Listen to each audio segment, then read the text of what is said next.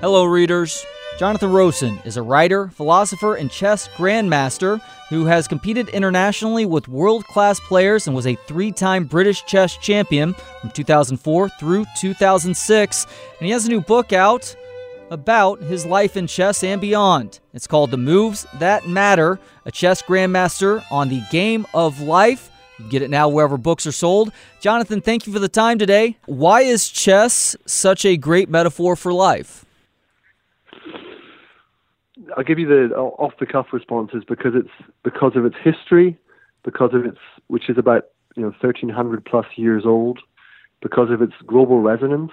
It's one of the most popular games in the world, because of its strategic depth, which connects it to so many spheres of life, because of its competitive nature, which creates a certain amount of drama and excitement, because in the symbolism of the king dying through checkmate, it's in some ways a sublimation of our own deaths that's at stake, so it's a very sort of existentially meaningful game, because of the responsibility it gives us to play good moves throughout the game and trying to stay alive one move at a time, and because it's beautiful. There's sort of an intellectual beauty in the heart of the game that is spellbinding for those who know it. And the better you get at the game, the more that beauty kind of speaks to you. Jonathan, what was your introduction to chess? I was introduced by my family. They disagree about exactly who did it, but it was a combination of my mother, my uncles, my grandfather, my brother. And it was just a board game like any other at home, really. But it sort of took on something more over time. It became something greater than a board game. It became a kind of culture or a form of life that I was glad to be part of. And through the school giving me a chance to play, and then being spotted by a local kind of talent scout, and then eventually playing for my country, and one thing led to another, and I guess I just got more and more into it. Now, you've been out of the competitive version of the game for a while, but you do write that the thing that you miss most about no longer being a part of that competitive chess playing world is the experience of concentration. Why is that? I think concentration is a precious feature of any life well lived. I think you can't really feel properly alive unless you have a chance to concentrate. And the world today makes it quite difficult to concentrate. It's a very distracting place. Technologically, it's distracting because we're saturated by forms of media that actually feed off of our attention and are distracting by design. But also just the old-fashioned things of advertisements, life being too busy in general, and our time is often fractured, so our mind rarely gets a chance to settle into a concentrated state. But what you find is when you are concentrated, life deepens. There's a sense of being more fully alive, and I think chess gives you that experience in a reliable, regular way, and is all the more precious for that. And that speaks to something that you describe so eloquently in the book as positive freedom, and I really enjoyed that part of things. Jonathan, what did chess teach you about the real purpose of planning in life? Wow, that's a good one, because there's a lovely sort of car bumper sticker line that says, we don't plan to fail, we just fail to plan. And I started reflecting on that a little bit, and at first it seemed a little too trite and too basic, because I thought that's not really how life goes. You make your plan and then invariably you change it, right? So something's not right here, what's going on? So I looked into that a bit more, and what I realized through my chess experience is that planning is really a way of mobilizing the will. It's not so much about setting steps in place that you follow diligently. It's more about having a sort of orientation for who you are and what you want to achieve. And that in itself is a kind of energy or power that you can build upon. So it's really, planning is primarily about giving yourself a sense of direction and purpose and mobilizing your will behind that. But it's also something inherently flexible. It's something that you make a plan so that you can have something that you can change. And that's a bit paradoxical because we assume a plan is something you must stick to. But I think on the contrary, a plan is like the map you need to get to the destination, but it's not the actual territory itself. It's a great starting point, but so much happens along the way that you have to be flexible enough to change those plans if need be on the fly. Yes.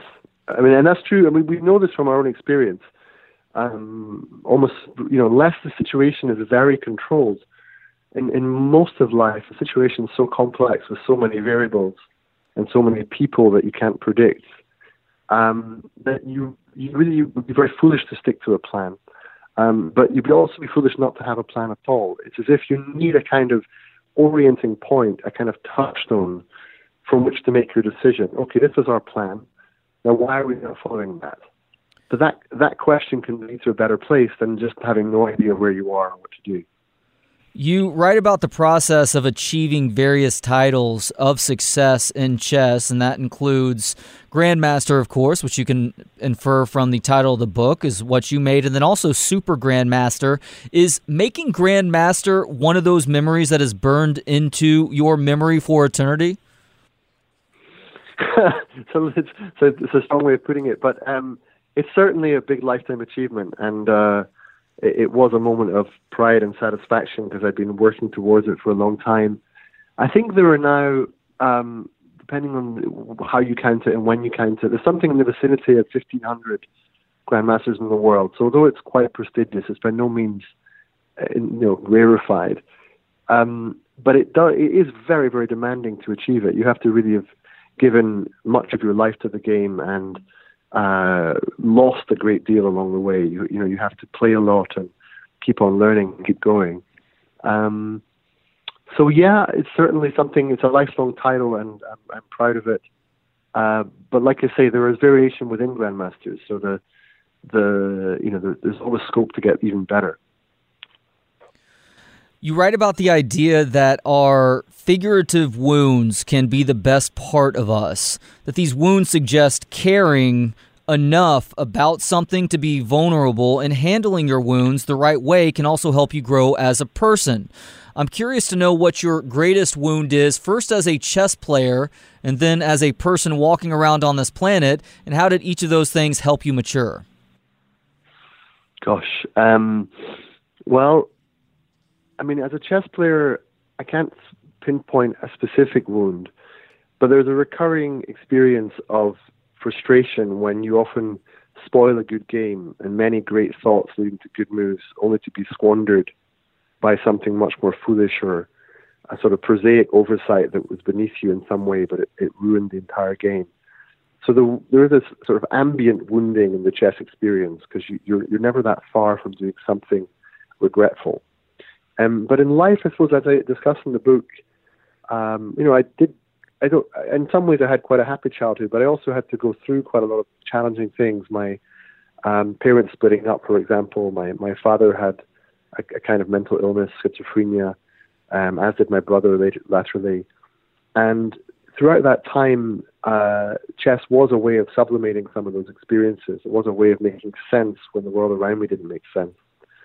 So I think the important thing to take from that part of the book is that we tend to want to explain away these aspects of our life, that we just get over them somehow. But actually, there's something about our wounds that are the truest and best parts of ourselves. It's the sort of raw material through which we individuate.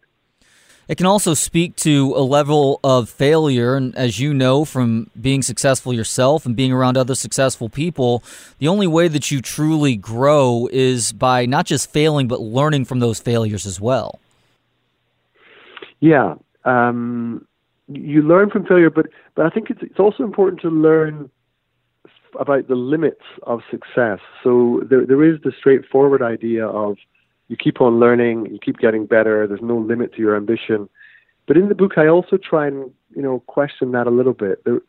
There's something to be said for recognizing the boundaries of your achievement, the limits of them. They may not be infinite. You may have a great capacity to grow and you may have scope to become significantly better. But it can actually be very helpful to say, look, I'm not going to be world champion. And actually, through realizing that, I can be a better player than if I'm desperately beating myself up every day trying to be something I can never possibly be. So in my own case, I had some recognition of my upper limits. And I think it's quite a helpful thing for people to have. Paradoxically, I think you need that sense of constraint to actually fill out your full capacity, rather than the prevailing idea that's somewhat false that says there's no limits to your potential. I think it's quite helpful to have limits. Limits help to demarcate what you should do with your time and energy. And I think we could use a bit more of that in culture, a bit less of the kind of blowing people full of hot air saying you can be anything you want to be. And a little bit more, yes, you can be much better. You can do many more things. Yes, of course. But equally, there are some constraints, and, you can define yourself through them. And regarding this complacency and accepting failure because of the so-called lessons that can be learned, you actually describe an experience in 2000 where you'd been beaten by a young Russian grandmaster, and afterward, two different experienced grandmasters approached you asking what happened in the earlier match. You responded with a simple and almost cliched, "I learned." But they pointed out that you weren't there to learn necessarily. You were there to win, and that it was high time to start teaching your opponents the lessons that you thought that you yourself were learning.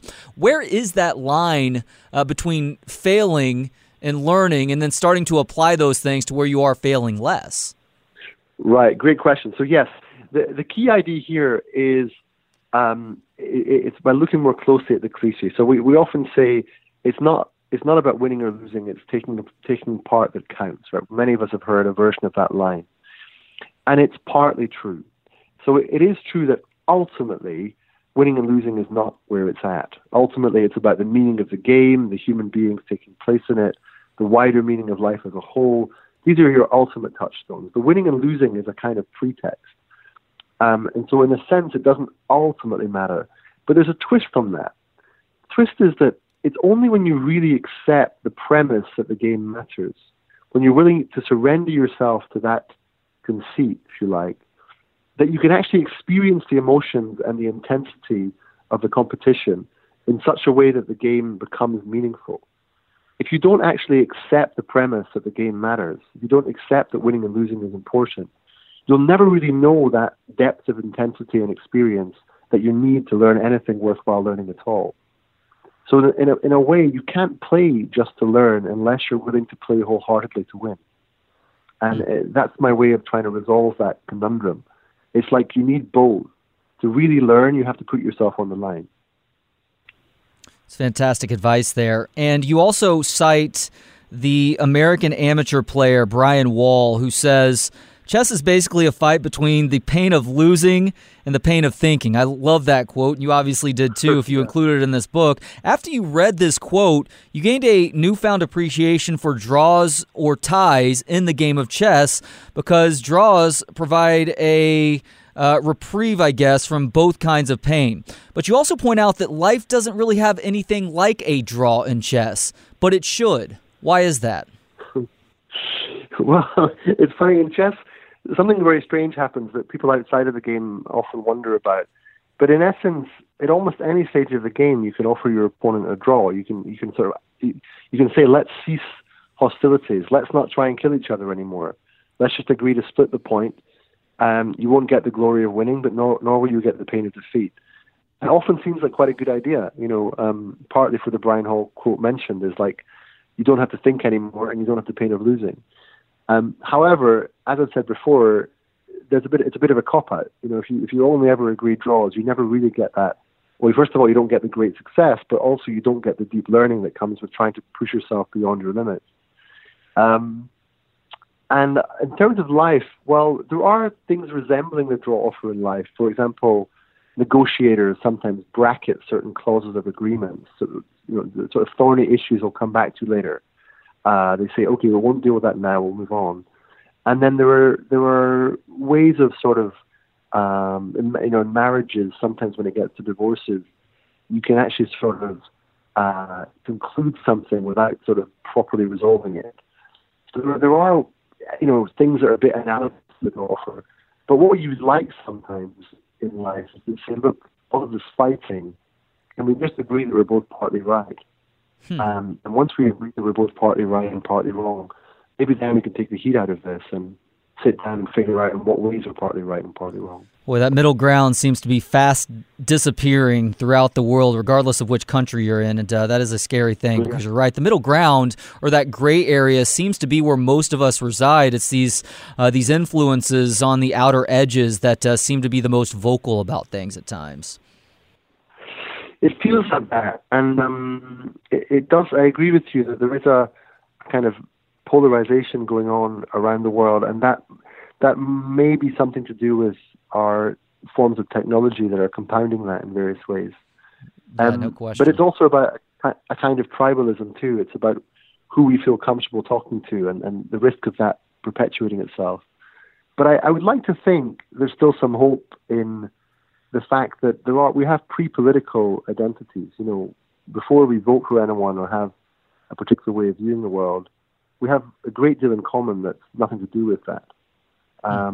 It's just that we don't really have the fora and forms of culture that allow us to spend time with people like that and connect in a way that isn't politicized. So, Jonathan, I have a 5-year-old daughter who is interested in learning chess right now. She's in a school where they do offer chess as an after-school class, one of the 3 to 5 to 7 p.m. classes that she can learn. And I'm encouraged by the fact that she wants to learn chess. For you as somebody who has taught younger people, is there a good starting point for a young student, someone as young as the age of 5, to get them to better understand the game of chess? I think when you're that young, the key is the atmosphere surrounding the game. You need to know the person well and figure out what are they drawn by. Are they drawn by the beauty of the ideas? Are they drawn by the intellectual stretch? Are they drawn by something about the geometry and the aesthetics? Is it more to do with the love of winning? Is there a particular piece that they're drawn to, maybe? I think once you work at that level of sort of emotional compatibility and the sense of comfort with the game, then you're laying a foundation for a long-term relationship with it.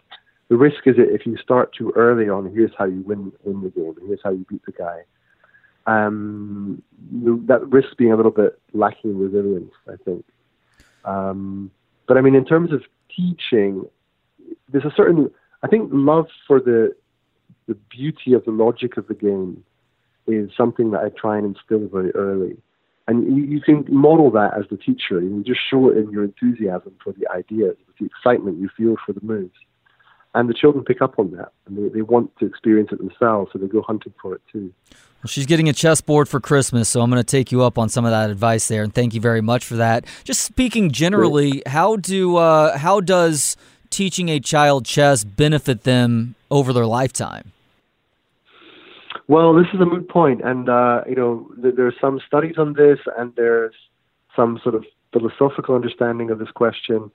My view is that if you play chess for several years, to back up for 1 second, there's a lovely line by Aldous Huxley. He says, "Experience is not what happens to you; it's what you do with what happens to you." So I think with chess, it's just like that. It doesn't inevitably teach you anything, really. It's not a foregone conclusion that immersion in chess will lead to better exam results or better behavior or anything of that nature. However, what is quite likely is that if you have the capacity to learn from it, it's a very rich source of learning.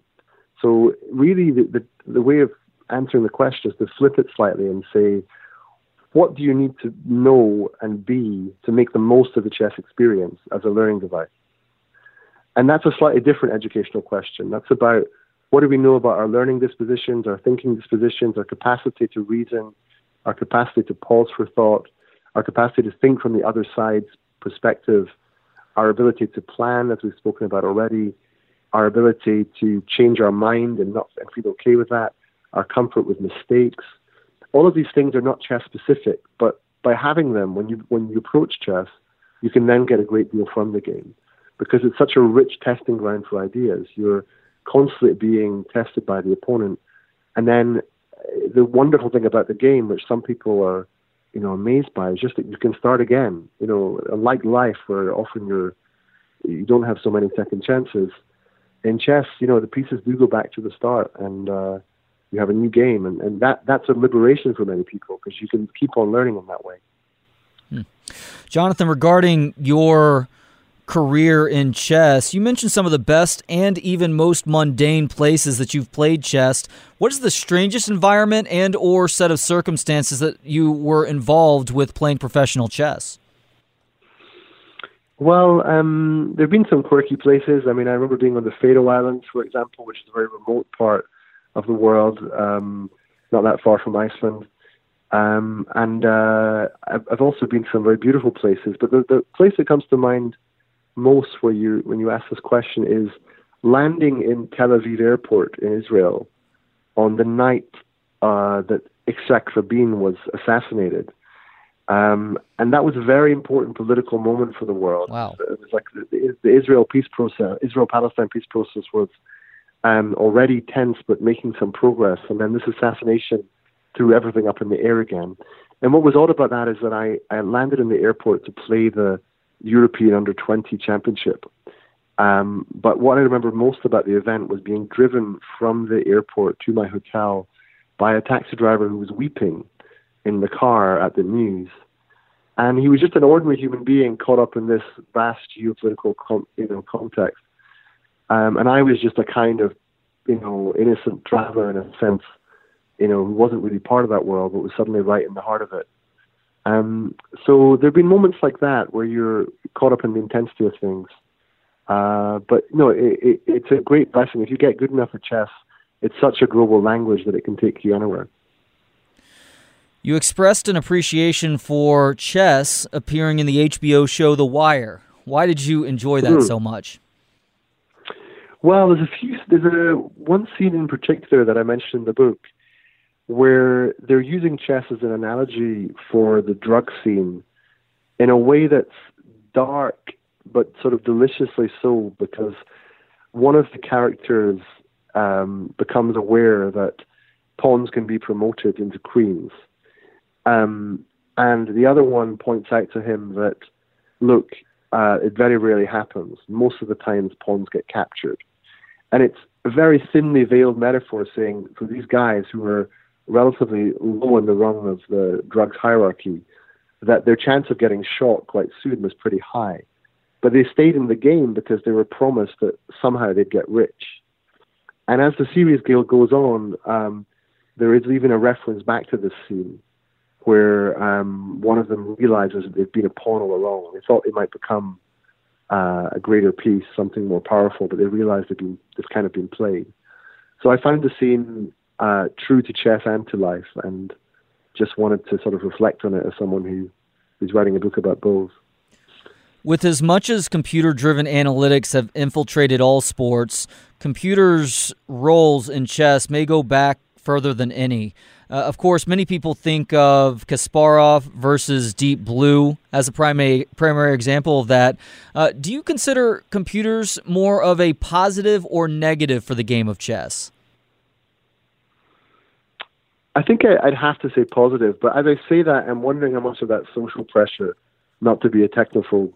I mean, I think it feels true to say it's positive because, first of all, the internet gives you access to players around the world, and then computer technology in the form of analysis engines helps you understand very fast what's happening in a position, and it is a kind of progress at that limited level for understanding the game and playing it.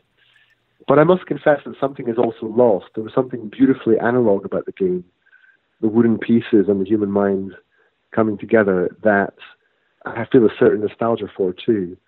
And then the broader point with any technological change, as I write in the book, is that we often think it's like how powerful is the technology, how clever is it, how cool is it sometimes. But with any given technological development, the real question is who owns this and what do they want? And are their interests aligned with ours? Because that's where it starts to get interesting vis-a-vis artificial intelligence or robotics or synthetic biology or, virtual reality. And these things, when they start to come together in some form, life as we know it begins to look different. So in some ways with technology, the key is to make it our servant, not our master. But the risk is that we develop it to a point where we can no longer see the distinction. It seems like if we reach that point, it will be because computers are all of a sudden able to become more creative than their human counterparts. And we haven't seen that in general life yet necessarily, but considering how advanced AI is with regards to playing the game of chess, have you started to see examples where the computer is more creative than even some of the most creative grandmasters who play the game? Well, we're into an interesting discussion here about what creativity is and whether it makes sense for something that's artificially intelligent to be creative. It's a conundrum. I'm not sure what the answer is there. In terms of what I've observed, there are certainly beautiful games. I mean, Alpha Zero played some extraordinary games of chess against another computer program quite recently, and that's considered the strongest of all the available computer programs. And yes, I could say they look creative by human standards. But then when you think about what that means, it's not conventionally creative as we come to think of it. It's still a form of raw computational power. And I suppose I feel the real issue with AI that we have to keep sight of is that the question was never whether humans were more intelligent than computers, because in a weird way, whenever it comes to something domain specific like chess, sooner or later computers will become more intelligent. The issue is about general intelligence. It's really a question about whether we can ever imagine anything being like human beings are in a more general sense. And in that sense, I would say our advantage over computers is not intelligence, it's consciousness. It's the fact that we're aware of the game, that we love it, that it's beautiful, that we designed it, that we can, all things said and done, if we have to, we can even unplug the computer. That we're conscious is the ultimate advantage. It's not clear if computers will ever become conscious. I think it's quite unlikely personally, but that's an open question. We'll go from something pretty heavy to something a little bit lighter, hopefully. How did your chess experiences prove useful when you became a father in May of 2009? Well, as you know, in the book I write about what they taught me about changing diapers, as you'd call them. But more generally, I think there's something about chess that gives you a very strong appreciation for the opponent. And it's not as though your child becomes an opponent as such, but there is this other mind in the household suddenly. There's suddenly someone with needs and desires and that are entirely different from your own. And I think there is something about the chess sensibility that says, that is inclined to ask, what does this being want? What is this other creature that's now in my life? What are they looking for? It gives you a certain amount of cognitive empathy, you could say. And in that sense, I think it helped. But in the book, I also have a few stories about making sense of things with my kids and some of the analogies that chess brought me. But overall, I think the main thing is it gives you an awareness of other people's minds and a certain curiosity towards them, which I hope helps with children. That's very well said there, Jonathan. Now, what is soft power, and why does learning about soft power potentially ruin one's love for Hollywood movies and Olympic medals? Right. Well, soft power is like the power of attraction as opposed to the power of force. So it's a concept used to convey, often in an ideological context. With chess, when there was a famous Fischer-Spassky match in Reykjavik in 1972, that was a kind of key moment of soft power in which, in some ways, it didn't really matter who won that chess match. It was a game between two guys ultimately. But one of them represented the USSR and one of them represented the USA.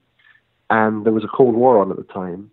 And so the game took on this soft power significance. In other words, whichever country won would be able to say, we are the country that produces the more intelligent people, or something of that ilk. That's how it would be spun. And soft power is used in all sorts of ways. Like at the Beijing Olympics, where they had their opening ceremony, it was an astounding display of precision and technical brilliance. And, you can see that, again, as just kind of an aesthetic or dance routine. But this was really Beijing saying, we're a superpower now. This is now our time. So soft power operates as a kind of communication that invites people in rather than forcing them to do something. It does it by saying, look at us, aren't we cool? Come and join us. You write about regret and do a great job in the process. What is your greatest regret? I actually don't have regrets as such. I mean, I think when I can say casually, there were moments, for example, when I was playing well and I was still only maybe 29, I could certainly have climbed higher up the world rankings. There were limits. I'm not going to say I could have gone all the way to the top by any means, but I could certainly have climbed a bit further, maybe into the world top 100, maybe even, comfortably inside it. But do I really regret that? Not really, because I think if you examine regret closely, it's a bit of a false concept. You've got to sort of accept that at some level you made your decision for whatever reason at the time. And the key is just in good faith to accept that, learn from it as much as you can and keep moving. You just don't know. You don't have alternative universes in which you made other decisions that you can be sure about.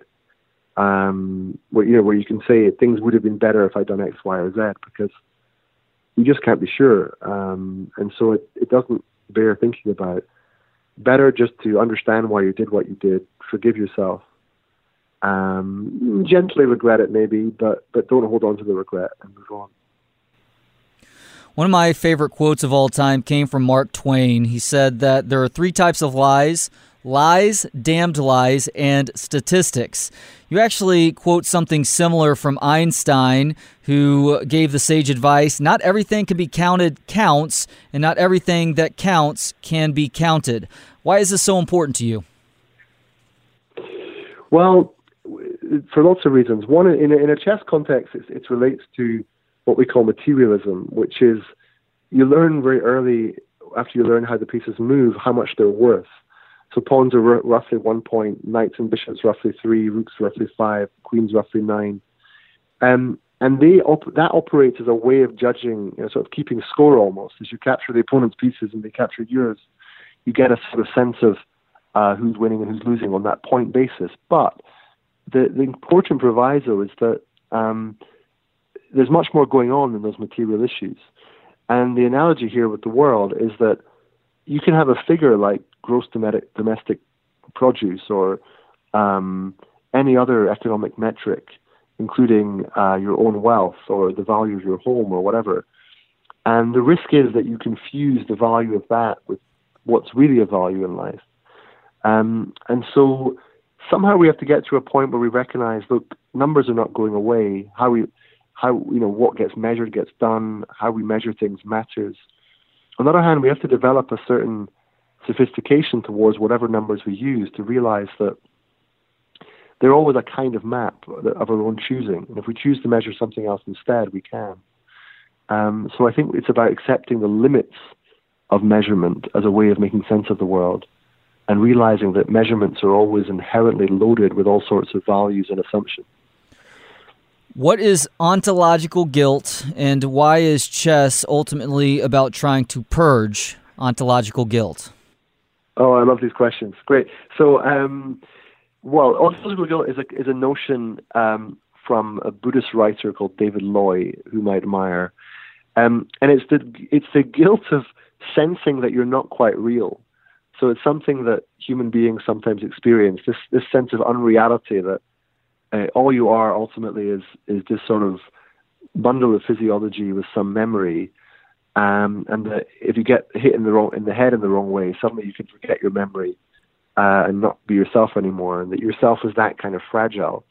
Ontological guilt is a way of, realizing the world is obliging you to be somebody and have this sort of core self and fundamental notion of who you are, but also sensing it's constructed and fragile and a bit artificial, and that really we don't know who we are, and that what we are is a kind of story of ourselves.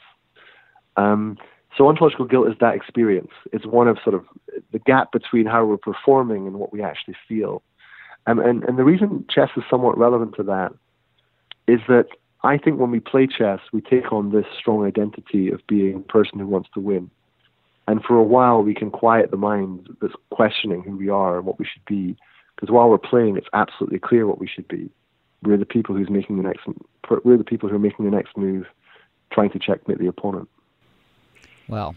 And for anybody listening right now who is considering buying The Moves That Matter, a chess grandmaster on the Game of Life by Jonathan Rowson, for somebody who does actually purchase the book and read it, what is maybe one thing that you hope they take away from reading this great book, if nothing else? Honestly, it's a kind of love of life. I think it's a kind of a sort of deeply forgiving book of the attempt to sort of live well, making mistakes along the way. But I sometimes call it an accidental memoir. I didn't really set out to write about me as such, and it's also a kind of an accidental self-help book. I didn't really mean to set out to give any kind of advice, but in the process of asking the question, what does chess mean, and why did I spend so long trying to get good at it? These other questions arose. What's it all for? Who are we? What are we living for? But I think the main thing I'd like people to feel is that they like themselves a bit more after reading the book, that they sort of identify with it in some way, see themselves in my life, see themselves in the chess struggle. And even though they haven't lived either of those things, that they can feel more true to themselves as a result. Well, Jonathan, for the last 15 years now, or just about 15 years, ever since I first read Garry Kasparov's How Life Imitates Chess, I've found myself drawn to books about chess that try to relate it to the way we go about living our lives. And I got to tell you, The Moves That Matter goes much deeper than Garry did nearly 15 years ago, and it is a fantastic read for anybody who loves chess or anybody who loves ideas about how we go about handling the various aspects of our existence. It is The Moves That Matter, a chess grandmaster on the Game of Life. He is Jonathan Rowson, and he has been nice enough to join me today. Jonathan, thank you so much for the time. Such a pleasure. Thanks for the questions.